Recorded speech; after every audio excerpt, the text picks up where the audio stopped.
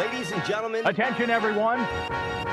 Welcome to No Picks After Dark. It's your boy Nick Burr, and you are now tuned in to the hottest podcast in the world with Aaron Dante, giving you the hottest interviews with the dopest people, sharing their experiences from your neighborhood all around to the world.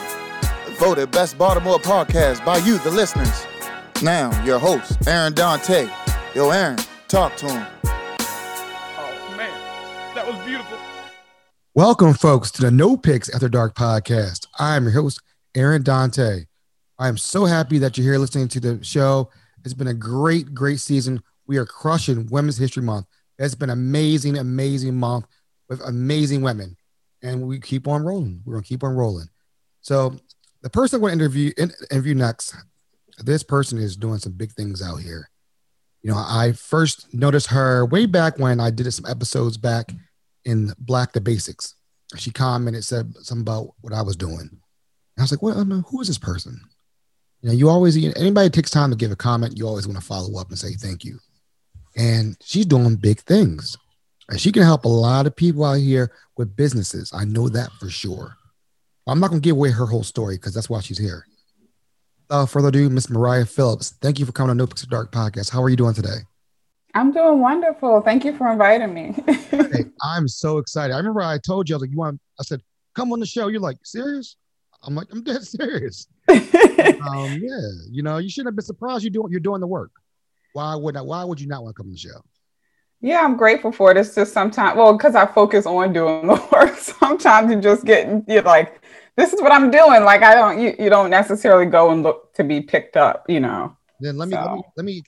Mariah is the owner, CEO, and founder of E3 Digital Agency, SEO, marketer, and digital marketing strategist, helping companies sell more and organizations fundraise faster. So I gotta give you your flowers. You gotta make sure we put your whole title out there. Thank you. I probably missed out some more stuff because everybody always has a list of things, but please add on if you would like. But thank you for coming on the show. Really appreciate you. Really, really do. Glad to be here. So tell our listeners a little bit about you. Let's talk about you. You know, we know you got your digital agency. Let's talk about you. Let's get a background so we can get the build up, so we can find out who you are. Are you originally from Baltimore? Just give us a little background. Yeah, so I am originally from Baltimore. I was born in Mercy. We lived in Park Heights at first. Then I was raised in Woodlawn. So if you know anything about Baltimore, it's Baltimore City, but in the county. and so raised there, went to school in the city for some time, went to Institute of Notre Dame. It's now closed. It closed last year, 2020. But yeah, so went to public school in Baltimore County Public Schools, was homeschooled for middle school, which is pretty cool. And then also went to private school. So since I'm someone who's big on education and helping people, promote education in a bunch of different sectors, it's really exciting for me because it's exciting to be an education advocate and also have like that 3-part background of like 3 different types of education. And so that's one thing about me. I'm big on education. I'm an education advocate, especially equitable education for communities of color. Because, as a Baltimorean, as a person of color, that is just something that I cannot turn a blind eye to. And I hope that others don't. I'm also, I'm very much a socialite. So COVID has been tough for me because I like meeting strangers. I thrive off of going places and knowing that I'm not going to know anybody there. And then knowing people before I leave. So that's been kind of tough. But I'm also a tech enthusiast. So by no means am I a software developer or anything like that, but I really appreciate the good that tech can do for the world. And so that is one of the main reasons why I really enjoy SEO, search engine optimization, which we can get into later. But other than that, I am a former carnivore who is now a part-time vegan. So now, if you can see my face right now, folks, there's a reason why. We'll get into that. We will get into that. There's a reason why I'm like, did I just hear that correctly? So we'll talk about that further. Okay. So did you end up going to college around here? Or did you stay around school? Like, far as education wise? Because I say you like education. Yeah, so I didn't go to college in state. I went to college in New Jersey. It's called Fairleigh Dickinson University. It's a small school right outside of Manhattan, so about 15 minutes outside of Manhattan. I went there for English, creative writing, and legal studies. And what made you want to come back to Baltimore? I mean, I know it's off but talk, but you're right next to Manhattan. I mean, everybody wants to live in the big city, as Alicia Keys said, you know? Yeah, it's cute till you pay that big city rent. Well, there were a few factors. One was the it was just economically it didn't make sense. Maryland is not the most affordable state, but it is not New York. So, it just made more sense to. I was up there for 6 years, built a really a career that I'm proud of in public relations there. And I definitely saw how those skills, and those things that came from the New York market could be applied to the Maryland market and the DMV. And so that, and then I had my first niece came around the time that I moved back here, and I'm a big family person. And so she had come to visit me. Well, like she came by herself. She was like 6 months old, but my sister brought her to visit me in New Jersey, and she was terrified of me. And so I was like, oh my God, I cannot have a niece who is terrified of me because she doesn't know me. So it was kind of like the stars aligned as, I could bring this value back to my hometown and home area. And I could also be with my family, which I really care about. So that's beautiful. I lived in New Brunswick, North Jersey, Central Jersey for a little bit, for a couple of years. So I get the big city prices. I remember I was like, I want to move to Manhattan. And I was like, oh, them prices is not. They are terrifying. They are like even for people who I'm like, even if you do have, even if you don't mind paying the $5,600 a month for a 2-bedroom apartment, I'm just like, there are other things that I could be doing with that money. So yeah, you never lied about that. So we are happy you came back to the DMV. We are very happy that you came back. So when you got back out of college, what was like your first gig? Like, what was your first job out? Were you, was it hard to find a job from what you were studying for? Did you want to be a teacher, major in English? Did you kind of know your route of where you want to go? Oh yeah, so that's a pretty interesting flow.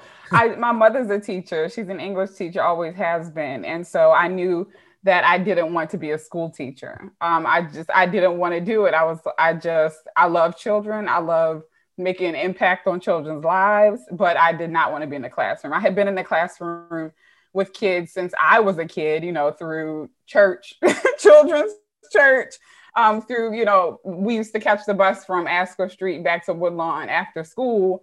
And so my mother would still be teaching when we would get back. And so we would help in the classroom that way. And so it was I had been in the classroom so much, and I didn't want to go into a profession where I was in the classroom again, because I was like, I feel like there's something else I could do with words. So right out in college, I actually, just researched, hey, what else can you do with an English degree? I was like, I have to write. That's not an option. People were like, well, I hope you plan on being poor forever. And I'm like, there are plenty of people out here writing who are not broke. And that I will be one of them. And so I stumbled upon public relations as a profession. And so since I was by New York, it seemed like a great match. But in New York, public relations is a popular profession. So it was not easy to get to land internships or things like that, especially when you have people coming from all over the world trying to do the same thing. So what was beneficial, though, was that I ended up, when I would come home on summer breaks during college, I was like, I'm still the type, I keep going. I'm like, we got to keep moving. So I would see what internships were available here in Baltimore related to that. And I was able to land one at the Better Business Bureau downtown, and there as a public relations intern. So that kind of like got the ball rolling for the rest of everything that happened. And so it wasn't necessarily hard for me to find a job after college in the New York region, because I made it a priority to, when I tell you every single day, my schedule was, go eat breakfast, go to the gym, study, apply to 15 jobs, hang out with my friends, go to work. I had 2 jobs in the internship, repeat. So by the time I got out, I was fine in the job arena and landed a role as a public relations coordinator at a public boutique PR firm in Fort Lee, New Jersey. And so that's how I got my career started. It was funny. I started the first day at that new job was the day after graduation, which was also my 22nd or 23rd birthday, 22nd birthday. So that was exciting. But you know what? You had a job right after college. Yeah. You know, I always tell people, I mean, I remember my last week of college, I had a job. I actually had a job 4 months before we graduated, 4 months, you know, and they wanted me to start we graduated in May, Mother's Day weekend. They wanted me there June 1st. I was like, nah. I said, I need to start after 4th of July. They're like, what? I said, I need to have a good time. I need to have a good time. I need to enjoy June. And I was like, I need 2 weeks. Actually, it was 2 weeks after 4th of July. Because I was like, I don't know how crazy I'm going to be in 4th of July weekend. That's probably my last free weekend of my life as we know it. And right. And now I look back at it. I wish I was starting in August because you know what? All we do is work right now. So I really get that. I like that you were lined up. You were focused on what you were trying to do out here, and that kudos to you for doing that. That's really cool.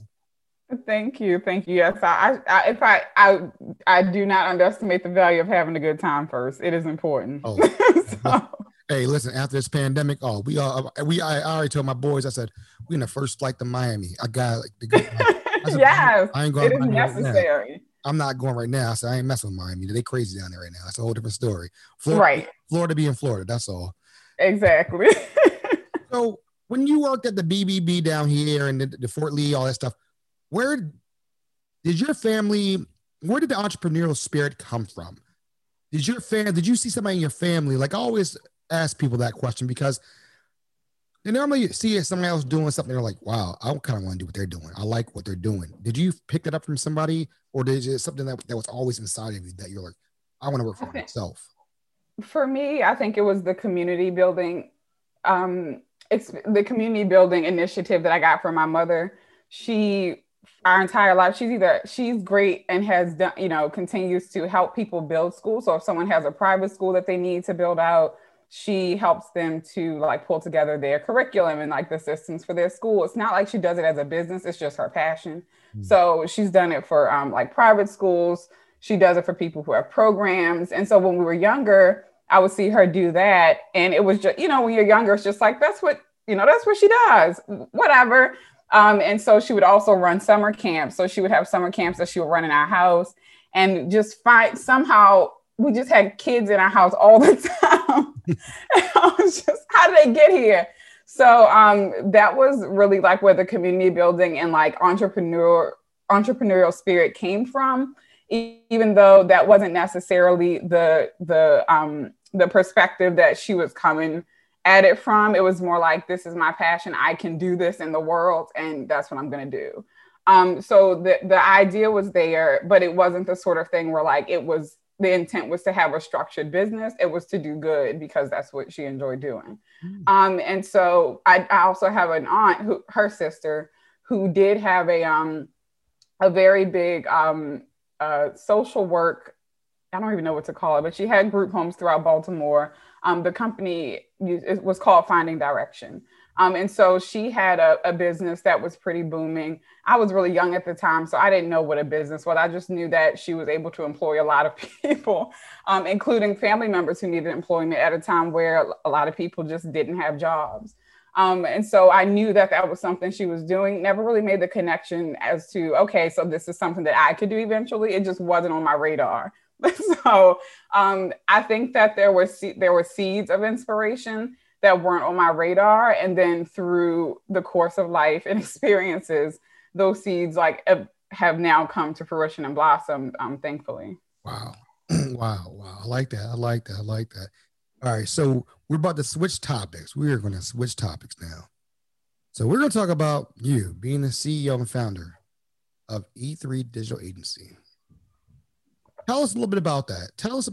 Walk us through this. I mean, first, where did this come from? I know you had another business that was a copywriting business, but what made you get into digital agency? What fascinated you about that? I know you say you were into technology, but what made you get into that? What was the light that was I can help people out in this arena?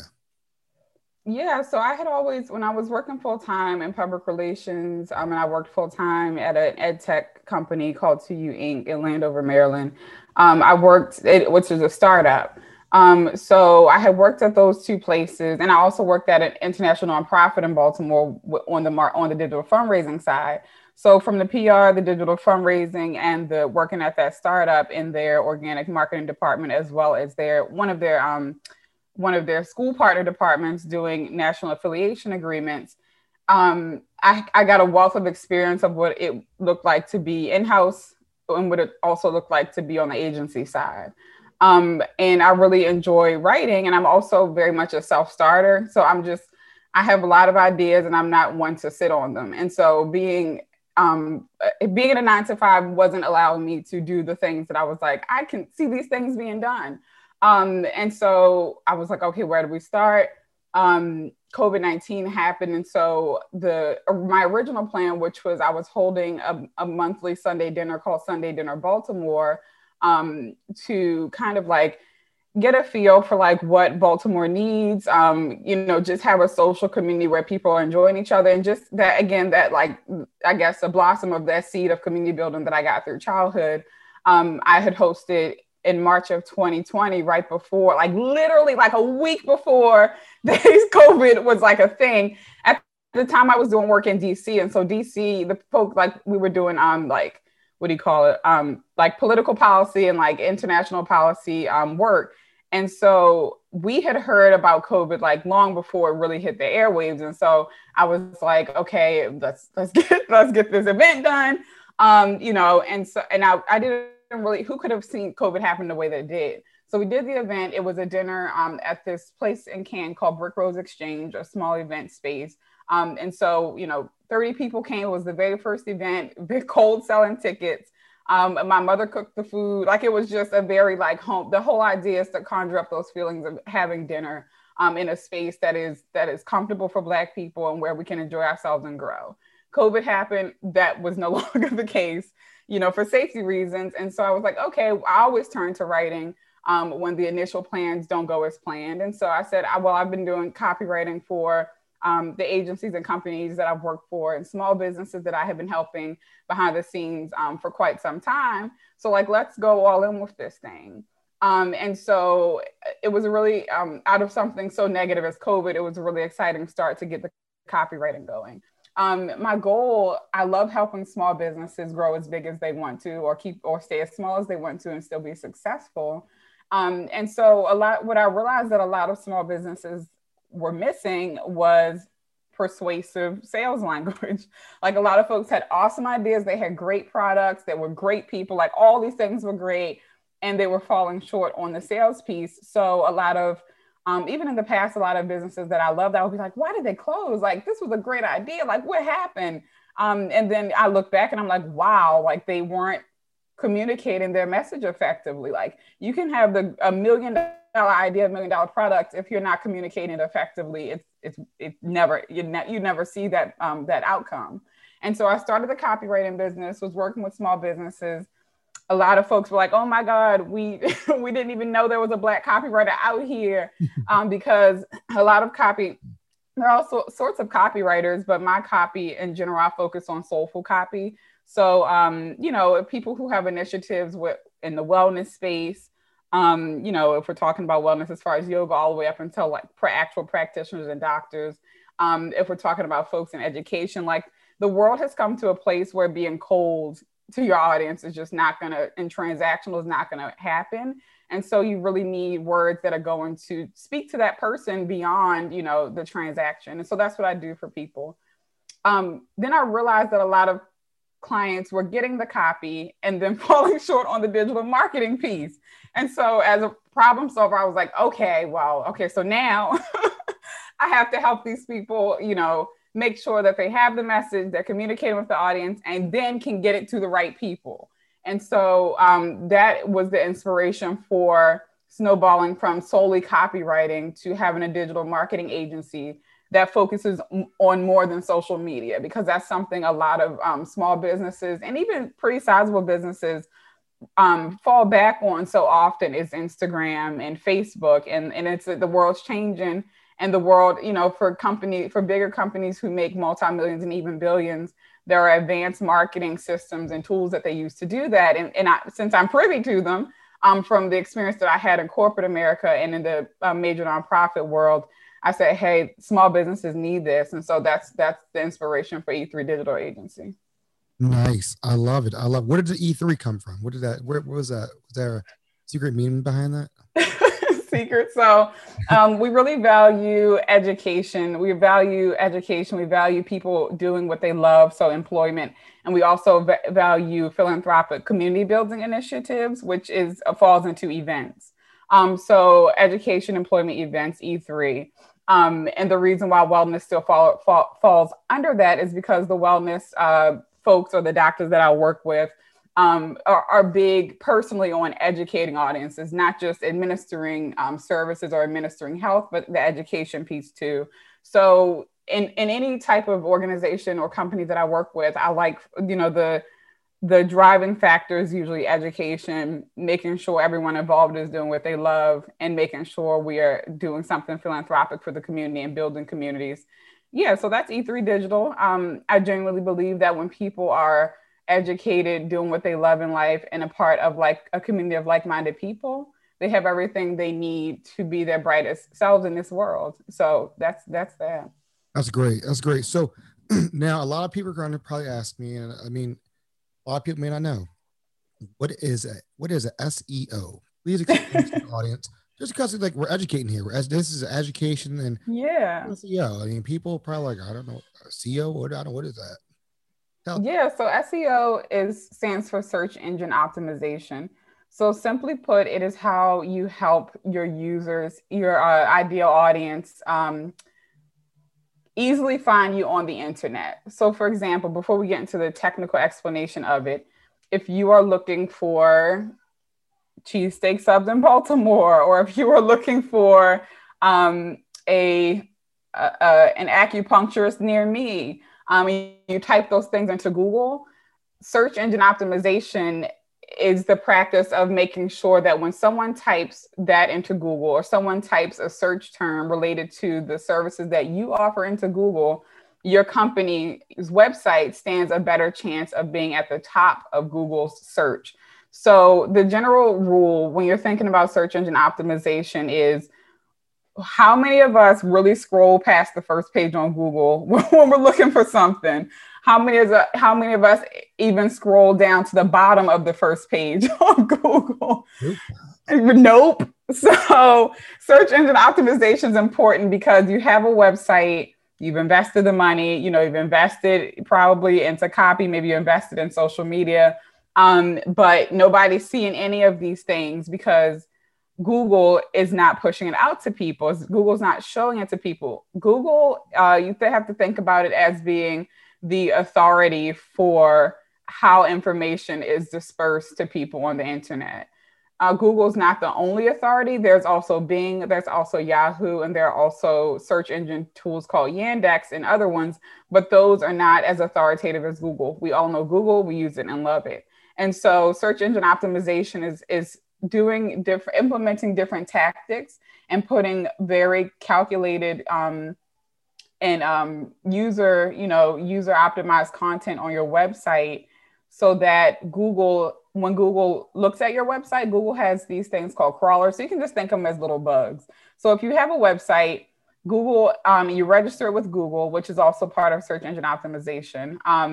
And that's a whole nother story, but it's very simple. It's way simple. I've taught people how to do it by themselves. So the crawlers will look at your website and say, oh my God, this is what exists on their website. They're a place that does acupuncture, and they're in Baltimore, and they're owned by, Mariah. And so all of those things properly placed on your website makes Google say, this is a trusted website. This is awesome. When people look for acupuncturists in Baltimore, when people look for cheesesteaks in Baltimore near me, I'm definitely showing them this. And so that's how search engine optimization works. And that's how you get more people on your site and eventually make more sales. Now we're not going to talk about the ugly part of that though, because that you have to go to her class for this probably, but you can pay for it, can't you? Can't you pay for higher things so you're automatically get on the top of the page?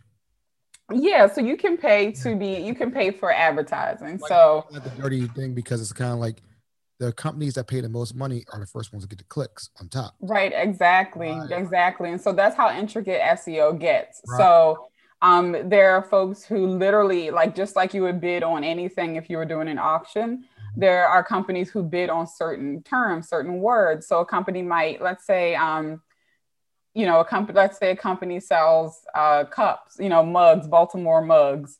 And they are a company, they're like, whenever someone types in Baltimore mugs, I want them to come to my website. You can bid on that word. You can bid on Baltimore mugs. You can bid on that term so that you're preferred by Google. So the goal with search engine optimization is not to spend a lot of money, though, on those terms. You only want to spend money if you have to on terms that are very important to what you're doing and what you're selling. And then the second piece in that is making sure that you are organically optimizing your on-site. So on-site means optimizing your website for what is actually visible and on your website and invisible. And then also optimizing the things that you were doing around your brand online. So that you can get organic traffic from your social media as part of your SEO. There are a lot of different things that factor into the fullness of how Google values your company online. You know what? We're gonna have. I'm about to hire her right now for a couple of things I'm thinking about right now. I'm about to spend my low rent money on this boy. It's worth it though. It is. I like everything you're saying is right spot on. I mean, I'm listening to, and I learned about SEO. I knew about it, but I didn't know about it when I started my website. I knew, how you know things, but until somebody explains it to you, you're like, oh. Right, exactly. The light bulb. And so that is very important. And if you guys want to learn more about that, you can go to her class. We're gonna plug that in because she can teach y'all that, and you got to pay for that. So we ain't gonna give y'all too many jewels and gems, but you got to definitely look her up. So why is digital marketing so important? Tell me why is that so important now? Yeah, digital marketing is very important because even before COVID, just the age that we live in, people are doing things online. People trust online now.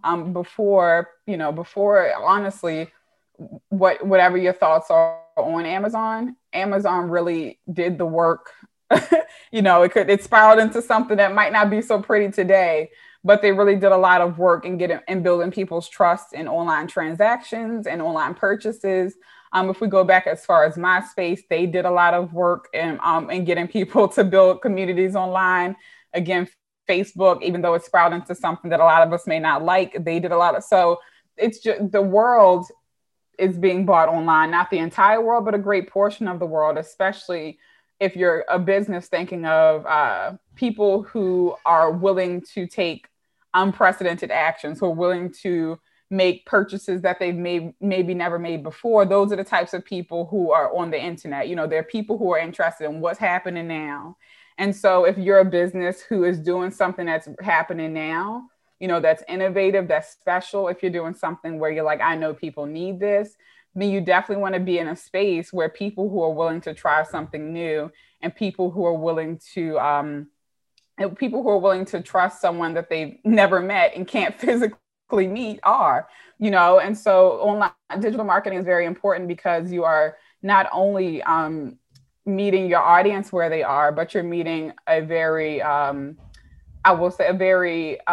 special segment of your audience, which are people who are willing to, they're the innovators and they're the early adapters of things. And so it's just there. I mean, I could go on all day if we're talking. There are ways to, sell your products. If you don't want to spend money, you can do it for free. If you do want to spend money, you can pay for it. And so that's the benefit. They got to pay for that for you. No, we're going to make sure they pay for that. They got to. At Fishnet, every plate served starts with the freshest, high quality fish, sourced from local waters whenever possible. You get fine dining excellence delivered in a cozy, unpretentious, fast casual setting. Delicious does not even begin to describe it. Everything I've tried is made from scratch and incredible. The best fish I've ever had. Check them out for lunch or dinner at Mount Vernon Marketplace. Get caught in the fishnet. You'll be glad you did. Menu and details at eatfishnet.com. You can't get everybody everything. You know, I learned that. So but I want them to know what you're doing a high level overview, which I love. I love it. And then I want people to go out and find out the nitty gritty and, pay for your time. Because you know what? You're dropping a lot of stuff right now. I'm writing stuff down over here on the side. Like, oh yeah, I got some questions after this interview. So yeah, I like people to be informed. I think that is one thing that that really helps. A lot of times in business, especially, we can get excited for people to buy from us. But the whole thing, especially when it comes to making sales from anyone's perspective, if you don't educate people first and they do buy your product or they do invest in your services and they get there and it's like crickets, an uninformed customer is a customer lost and it is a detractor to the value of your company. Think about it. If we're talking about back when malls were a thing and you have those people walking up to you selling you like really weird tools and like, they like, come on, buy this, man. Like, this is so cool. And so like, you're annoyed. So you're like, here, take the $20. I'll take it. And you throw it to the side. You never use it again because you have no clue what that contraption is about. The same thing applies for every type of sale. That makes sense. So what are some of the trials and tribulations that you've encountered starting your business? I mean, like any things that you could help us out in the background, like peek behind the curtain, like say, I wish I would have done something different, or things you're learning on the way. Yeah, so I will say that I think that when it comes to having a business that isn't necessarily a startup or where you're not initially looking for venture capitalists, it's very important to really take the time to write out a very detailed business plan. Like, I'm talking about the financials, the executive summary. These are things that a lot of people skip over. And not that I intentionally skipped over it, but because I had to pivot so quickly during COVID in order to keep sales going, business plans take a long time to write. But I will say that the opportunity to backtrack and do that has been awesome. I kind of look at it this way. I'm like, there's value in, because I know a lot of people, especially Baltimoreans, especially, people nowadays, with the way the world is going, we get that inspiration, that instant inspiration of an aha idea. And, for a number of reasons, we might not necessarily have the time or the experience to flesh it out in a well-calculated business plan. But there's beauty in doing it, and doing it the cobbling it together as well, because you really get to see who your audience is, who your audience is not, what you do want, what you don't want. And that sort of thing, if you don't have like an MBA degree or, something that can really set you up from the very beginning. But I will say that if there's anything that I could advise people on, it's going to free small business resources, taking those free classes they have to teach you about your marketing, taking those free classes they have to teach you about taxes. There are a lot of free resources out here for small businesses and businesses in general that you should take advantage of. And so, along the way, what I'm learning is just how exciting it is to not know everything. I think that, it's awesome to be an expert in what I'm an expert in, and that's awesome for everyone else. But what I get, like the excitement that I get out of being in business, is collaborating with partners who have different expertise, and opening up different worlds of opportunity because of that. So I will say that anybody starting a business, don't be afraid to network, and don't be afraid to reach out to people, and don't be afraid to keep talking about what you're doing and why you're doing it. I consult for clients when it comes to marketing and networking for their businesses. And one recurring theme is you're not telling enough people, because it's something that we're doing and that we're in every day. Sometimes we can assume that people know what we're doing. It's a big world out here, and it's a competitive space online. And so if you're not being strategic and thoughtful about how you are getting the word out on what you're doing, why you're doing it, and who you're doing it for, then that hurts your chances of growing in the future. Wow. You dropping them now. Now you warmed up over there. I see you talking. Jewels right now. I'm sitting here like, damn. I wish I would have known that when I started doing this podcast. Yeah, it's always that sort of thing. I wish I would have known when I had started, now you got it. It's like, I just want, people who you don't always have to do that. I wish I would have known it. So I'm just like, if you can get it now, get it now, Wow. I mean, I'm sitting here listening. I can I have a collective that people should, this is a definitely episode that everybody needs to listen to, because we all can think back when we started doing something different, and wow. Well, thank you so much. That was really good. I like that. So what is your sales pitch to businesses? So say if I'm like, listen, I have a podcast, I'm trying to expand my business out here. How do you pitch to us? How do you pitch to people like myself saying that you can do what you can do or what you can do to help out? Yeah, so the goal of most podcasts, especially nowadays, is one, because you love what you do, you have a message you get out, and you need to pull together people who are going to help you continue that message. Bring the world to a better place, get that word out. But in the world that we live in, when you create super fans, when you create people who really love and enjoy what you're doing, you're going to eventually, it's going to happen. They're going to start wanting to buy stuff from you. People want to keep being a part of the culture that you're creating for your business and your brand, just like you with the t-shirts and the hoodies. Like, people love it, they want it. And when you could go the apparel route. Some people go they want to build digital courses. Some people, if you're talking about affiliation marketing, there's so many different ways that a podcast can start out, because we're helping people. And then eventually, as you grow and as things develop, and as, like I said, you network and get the word out, people are going to start wondering, how can I continue to be a part of this? How can I continue to be within this community? And if you are able to gather, a community like that of raving super fans, then there are more people out there. There are more people looking to be a part of what you're doing. And you might find eventually that even if you do work a 9 to 5, that because what you're doing is so special with your side hustle, your podcast, that is going to become what you're doing for income, period. That's going to become your full-time thing. And what I always caution people to take a look at when you have something good going, like a podcast that's catching on, is okay. Is it going to come to do I foresee it coming to a point where things are going to grow and bubble up so much that I'm going to have to make a choice?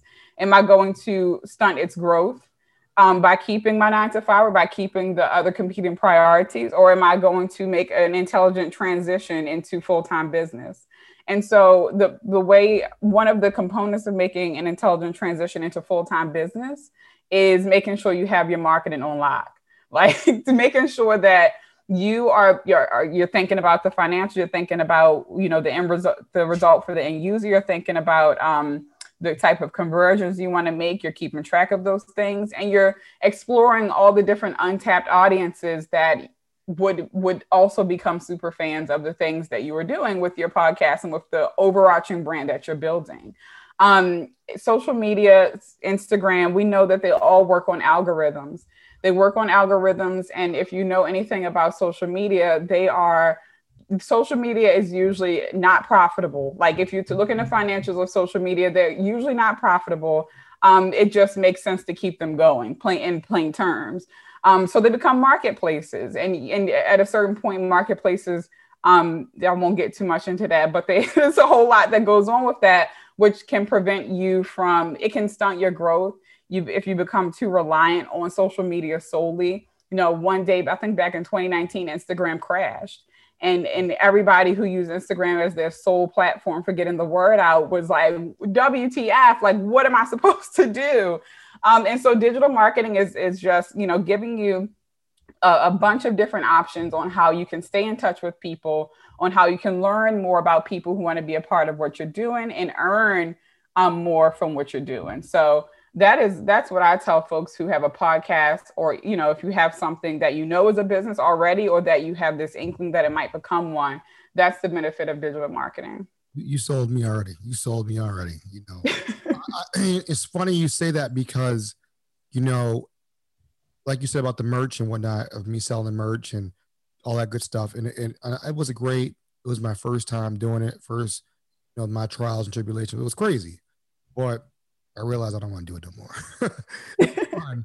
it was fun. But then you say something interesting that I didn't really think about, and I'm glad you said it. You were like super fans, and I'm learning that that's happening at this point with my podcast. I'm at the point now. It's not now. It's a good thing. Yeah. Our sponsors are like, "Hey, can we jump in? Can we jump in? Can we jump in?" I'm like, I don't have that much ad space on my shit. No Picks After Dark podcast is sponsored by the Charm City Craft Mafia, Baltimore's best local craft fair, presenting Pile of Craft, a virtual craft show on the last Saturday of April, featuring handmade stationery, apparel, jewelry, ceramics, wall art, body care, small batch food gifts, and more. Crafted by makers in Baltimore and the region. Pile of Craft will be on April 24th, 2021. For more information, please go to charmcitycraftmafia.com and on Instagram and Facebook at Charm City Craft Mafia. But it's like I could, like what they say when Biggie said Super Nintendo, Sega Genesis, I couldn't picture this. That's how I feel right now. Yeah. This 2 years ago, I didn't see this happening. I didn't see this a year ago. And it just is like I'm flying by, seeing my pants, and literally, but I'm keeping up because I have a good support team of friends around me who are like, hey, you should do this. Hey, you should slow down. This is what you need to do, That's great. I'm learning every day, like, kind of like, wow, these people, they really like the show. They wanted to keep on going. And, I had to talk to a person before I got on the show, got on the phone with you today and say, hey, like, you got to give me your plan, what you want to do advertising wise, because I don't want to do you wrong. I want to make sure what I'm going to do for you is that's my business, ability. Yeah. Not communicate through Instagram. It was great. Reach out through me. Just give me a call, email me so we can walk you through this process. Right. And that's what I'm learning. And I like what you said about Instagram went down. People were nervous. I was one. And I'm going against everything you're going to say right now. I can see your answer right now. I was against newsletters. Mm-hmm. The more and more I'm hearing, I'm listening. So you got to remember, I first started, I was like, I'm not doing newsletters. I hate those emails I get from people. I hate signing up. Hate. But then I'm hearing from like you and others, and I'm thinking to myself, if I like that podcast, I'm going to keep that newsletter email coming to me. Right. If it's something I don't like, I wouldn't subscribe to it, or I wouldn't send them my email to do that. Exactly. And I always, then I play devil's advocate, and I'm like, I get so many emails a day. Like in the world we live in now, we're on computers 24/7. So I'm like, all right, do I really want a newsletter? And that leads me to my next question: newsletters. Your thoughts on that? Yeah. So for newsletters, I think it depends on the type of business that you have. I think that if you have the type of business that is putting out creative work like yours is, and putting out creative work like my business, if you have a product where it takes you a long time, or service where it takes a longer time to produce that thing, then if you had a single product that you were selling like a retail product, I think newsletters tend to make sense for that. Because one, it makes sense for you, for your schedule, especially if you don't have a marketing team yet and you want to stay in touch with people. But two, because you do want to stay in touch with folks, and more importantly, folks want to stay in touch with you. And a newsletter is a way to keep in touch, keep things going, let people know what's happening. The key to writing a newsletter that works is making the inbox an exciting place to be. A lot of times I will observe that companies might write a newsletter, which is more like an internal briefing. It's like they're just giving folks a very stressful and detailed, summary of what's going on internally and what they've got coming up, as opposed to sharing the exciting things that are coming for you, that are happening for you, the reader, the consumer, the super fan. And so I think newsletters are also awesome for keeping your audience warmed up and excited, and getting feedback from people, because feedback is very important in marketing. You don't market based off of what's going on in your head. You market based off of what's happening in the market. So a newsletter allows you to send out surveys organically. You know, no one likes to not hear from you for a year and then you slap a survey on them and then you're like, hey, nobody took it. It's like you haven't been providing value for 12 months and now you want me to take 3 minutes out of my day to take a survey? Not happening. And so as a business, when especially, you know, any business period, not just digital marketing, you have to give 9 to 10 times before you ask and take. And so a newsletter is a gradual, hey, I'm giving, and it's authentic. And so even when we're talking about spiraling into selling products, if you don't sell products now, or if you don't sell services now, a newsletter is a perfect place to launch that because, you know, for a long time, you've been staying in touch with people. You've been giving them natural organic updates on what's happening. You know, you're serving folks. And now here, you know, based off of what I learned from you guys and what you want, we have a product now. Come and get it. You know, let us know what you think. We'll keep working on it for you. And that's how you make the sales. You know, I see many times folks just jumping out there and saying, I have an idea and I think I want to sell it, you know, and sometimes it works, you know, if you're the peanut man and, you know, people are hungry on the street and you're like, hey, I saw dollar peanuts. Sure, go ahead. You don't really have to warm people up for that. But if you're talking about something unprecedented, or if you're talking about a larger investment, or if you're just talking about something people haven't seen before from you, you got to build a relationship. You write for businesses, sales pitches to other businesses? Oh, yeah. So I do. So definitely B2B sales pitches. I work with clients to get their, if you have a service or a product that would go well with employee benefits packages and things like that, just helping clients to see all that their product or service can do for people. So I help folks make that sale. I help people identify their best features, you know, work on their features, their best benefits, the full scope of what it takes to get audiences that you thought about and that you didn't think about to be interested in partnering with you.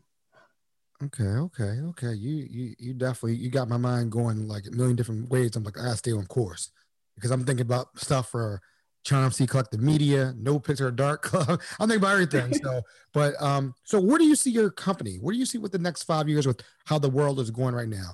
The world, everybody's online right now, and it's not going to change. It's not going to change at all. You know that everybody's on their cell phone. I mean, at this point, it's everywhere. Where do you see your company going next 5 years? Yeah, so for us in 5 years, I really see it. So one of our biggest missions is to make sure that more Black identifying business owners can be a bigger part of the market share in whatever industry that they're in. There are, you know, small businesses are my passion across cultures. And one thing that I have observed, especially over the course of the year, I've been in corporate America for a while, so I've observed it for the course of many years, but it's been amplified, I believe, for the public more so in recent years, is that there are amazing Black-owned businesses out here doing things in so many different categories. You know, I work with doctors, I work with educators, I work with software developers, I work with wellness coaches on products and services. And so, and what I have found is that the connection between here is a trustworthy place where you can come and tap into more advanced marketing tools isn't really, it's kind of not as big or not as much there as it should be. And so for me, where I see the world happen in 5 years and our company working to do this is making sure we can help more Black identifying business owners grow generational wealth through expanding their offerings and services, through having access to those more advanced marketing tools and trainings and things like that, because hey, marketing runs the world, especially in the part of the world that we live in. So I definitely see a world where more people are educated, happily employed, and a part of communities that help them edify themselves as a result of the work that we help our clients do at E3 Digital. Nice. And what classes do you teach online that you offer right now? Yeah, so right now I have an offering that will also be included on the website in coming months, but it is an SEO class. So basically it's called Power Your SEO.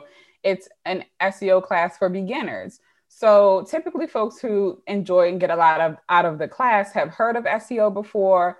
They have a piqued interest in SEO. they have a business already or plan on starting a business, and they're like, oh my God, you know, I know about SEO now. I know how important it is. I want to make sure that as I look to launch my business or my website, I'm taking all these important things into consideration when it comes to marketing through search engine optimization.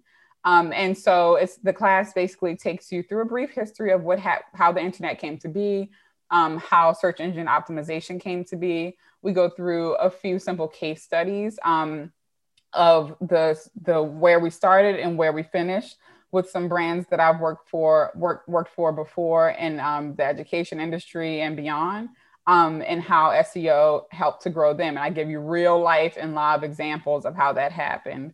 And then the course wraps up with showing you how to use very simple yet highly effective tools for optimizing your SEO on your own until you have grown your business to a place where you can hire an SEO agency to give you a more advanced hand in boosting your search engine optimization.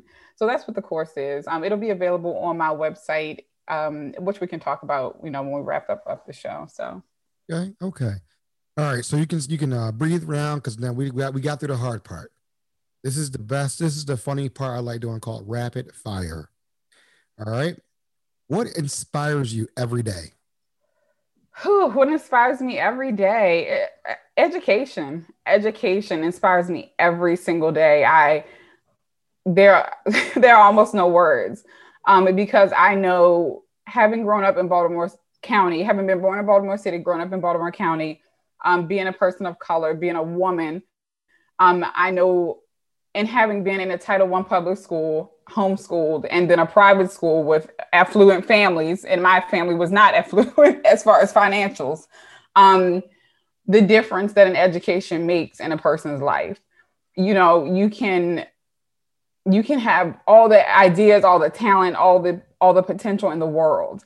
If you don't have the instruction and the education to be able to properly apply those things and make them happen, you know, to properly get the people involved to make it happen, to be able to present yourself in a way that is going to allow more people to comprehend what you're trying to put out, then you don't stand a chance. Like, if people try to sugarcoat it and say, you don't stand that much of a chance, you don't stand a chance, you know, because when we talk about a chance, we're talking about the ability to sustain yourself no matter what climate we're in the world. And so that's what, like, my voice getting shaky now, because I'm like, that's what drives me. That's what I'm passionate about. And like, that's what's very, very, very important. And so I believe that, you know, any sort of way that I can help personally, folks, you know, that's why I really enjoy working with nonprofits as well. I definitely consult for digital fundraising for nonprofits, because SEO and digital fundraising comes into play a whole lot, especially when you get down to the nitty gritty of making sure people can find your donation forms to give to your nonprofit. When it comes to that, like, I'm big on working with nonprofits that value education and that are passionate about that, because that is the driving force, like, behind why I do anything that I do. So, yeah. Okay. So your favorite author, who's your favorite author? Oh my God, this one is so tough. Ugh. This is wrong. So I know you got, I know you got some good authors. I know you like a lot of them. So I do. So I know this is probably, like, Maya Angelou is my first favorite author, because she was the first. My mother is the type where she's like, is this book for a 13-year-old? Great, you're 5. Go ahead and read it. So, you know, we were reading I Know Why the Caged Bird Sings probably before a lot of people read it at a certain age. And it was just interesting to see how transparent she was about her reality, and the things that she was going through, you know, and the things that were happening in her life that happened to, it's not uncommon, but it is not a story that is often told. And so she's one of my favorite authors, because I really appreciate the way she expresses, because even when people pass on, I believe that the work that they do continues to do work. The way that she expresses, you know, elements of humanity and elements of being, you know, in her work and in that book and beyond. So her voice is very powerful. Her story, if anyone listening ever hasn't looked into her story and how she got started, she wasn't always Mama Angelou. So it's very interesting just to see the full scope. I also really enjoy an author called Barbara Kingsolver. If you have the opportunity to read any of her books, I could VC Andrews, like I could go on and on. Like, I am a book nerd. One of my newest favorite authors is one of my friends, Morgan Rogers. She has a best-selling book now called Honey Girl. She's also from Baltimore, and it is a LGBTQ romance novel. So it's very exciting to have one of my best friends now be one of my favorite authors. Okay. Your favorite music group? Ooh, my favorite. I know it's gonna sound really old, but The Temptations. Okay. Yeah, I love everything about The Temptations. I watched the movie like 8,000 times. I know I should probably upgrade to something modern, but like that's my favorite music group. I got you. Is that one with Eddie Kane? No, is that the wrong one? That's Five Heartbeats. No, this was like Paul, Otis, Eddie. Yeah, that one. David Ruffin. David Ruffin. Sorry. Yeah. I'm thinking about Five Heartbeats. I think that's the same one. I don't know if that's the same movie. No, they had the Five Heartbeats was like a movie that basically gave you a look on how singing groups back then worked. Yeah. So yeah. There, yeah. You called me on that. Yes, I remember that. Oh, so best brunch meal. Okay, so we're getting to the food part. Oh wow! So my bet, like in Baltimore, that I like personally. Yeah, let's go. Your favorite place to go to brunch. Okay. Ugh. I eat a lot. So I think one of my favorite places to go to brunch, if I had like to be like, okay, this is where if I can't think of anything else, I like to go to Waterfront Hotel in Fells Point and get their stone ground grits where you can build them. They have the best grits to me. And I know that it might sound like I should pick a fancier option, but that's what I like. I mean, Waterfront Hotel in Fells Point, their grits, like I don't eat cheese and bacon anymore, but you can still build your grits and it'll taste just like love. So that's one of my favorite places to go for brunch in Baltimore. But that's if I'm talking about like an easy option for me. I like a whole lot of stuff. All right, so you can't. I'm gonna skip over to my next one. But are you an Incredible Burger person? Is that what it's called? The Incredible the fake meat? Yeah, the fake meat burger. Absolutely not. Okay, I had to ask the question. I can't eat. I don't eat tofu. I don't eat seitan. I don't eat impossible meat. Anything. Yeah, incredible. Anything that's like, I'm just like, I'd be better off eating Doritos. I just don't want fake meat or fake. So I've tried it. Actually, I had one when I first tried artificial meat. That's not what people want to call it. Impossible burgers. I had it from the company called Slutty Vegan. She's from here, and then she's in Atlanta now. She's doing big things, and it was delicious. And that was probably like, if I had to eat a burger with impossible meat or something similar to it again, that is the only one that I would eat. Okay, that makes up your favorite city to visit. Wow, Portland, Oregon. What is the best advice you ever received? The best advice I ever received, let's see, to stay curious. From my mother, when you stay curious, you stand a chance at doing so many things. You access infinite intelligence, you help people, you move forward with your purpose in the world. You uncover things that maybe nobody would have ever uncovered. And so you're bringing the world to a better place. So stay curious. All right. Where can we find your contact info, your social media platforms? If you're on TikTok, all that stuff. I mean, I'm on TikTok now. I don't know what I'm doing, but I'm on it. But where can we find you on all the social media platforms, your emails, your websites, all that good stuff? Yeah, so you can find my website. The website is launching this month in March when this comes out. So if you listen to this after March, you'll definitely find it. But it's called e3digitalagency.com. That's where you'll be able to find everything else, the social media accounts, all of the handles, Twitter, Instagram, E3 Digital Agency. If you want to stay in touch with me on my personal Instagram account, it is _Mariah, just like Mariah Carey. So _ Mariah Phillips with 2 L's and then another underscore. That's where you can find me there. You can always email me at info@e3digitalagency.com. And we can get in touch that way. But I love to talk. I'm also on LinkedIn. You can find me there, E3 Digital Agency or Mariah Phillips. Yeah, and hey, we can strike up a conversation. I love to talk. I love to collaborate. Folks, told you we knocking Women's History Month out the box. And we have this Black woman that's crushing it out here, that's helping out other Black businesses. You know, that's all I gotta say to you. That's all I gotta say. And you gotta pick up the phone. You gotta pick up that computer. Get the cell phone in your hand all the time. Send that message. Slide into DM to say, hey, I need some help. I need some help about what my business is about. And these are things I'm learning, like free classes that are out there for people who want to do business. That's amazing.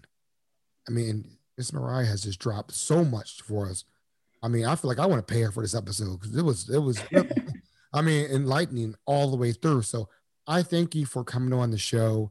I mean, you brought the heat, the fire, everything. And I really appreciate you just educating people who want to start businesses, who have businesses, small business, that want to get a broader, marketing outreach and things of that nature. And I always like, she has these cool reels that she puts on Instagram, and they're always funny. So I keep on doing that because it catches people's eyes. They're like, oh, okay. And she's always helping out, trying to help out others out there. So again, any final words you want to say before we sign off? Yeah, just keep, if you're out there, you have an idea, keep doing what you're doing. If you're already running with something, running with an idea of business, don't be afraid to explore it further. Don't be afraid to bring people in to help.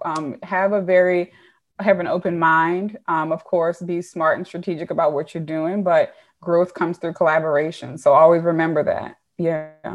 That's why we were collective collaboration. That's why it's hard to do it by yourself. It's hard. Yeah. Solo. Thank you so much, Ms. Mariah, for coming on. Thank you.